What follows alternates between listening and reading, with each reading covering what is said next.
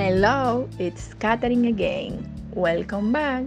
Now I'm gonna talk about the vocabulary of design and application development.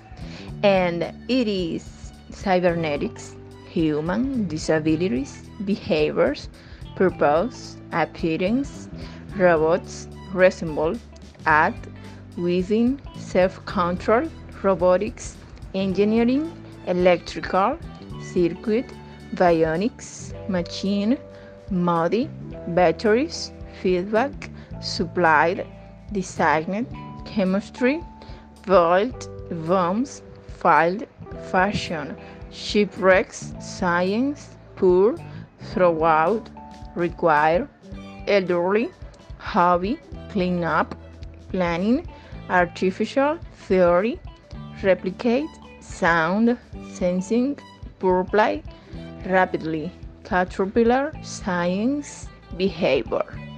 Thank you for listening. Have a nice day.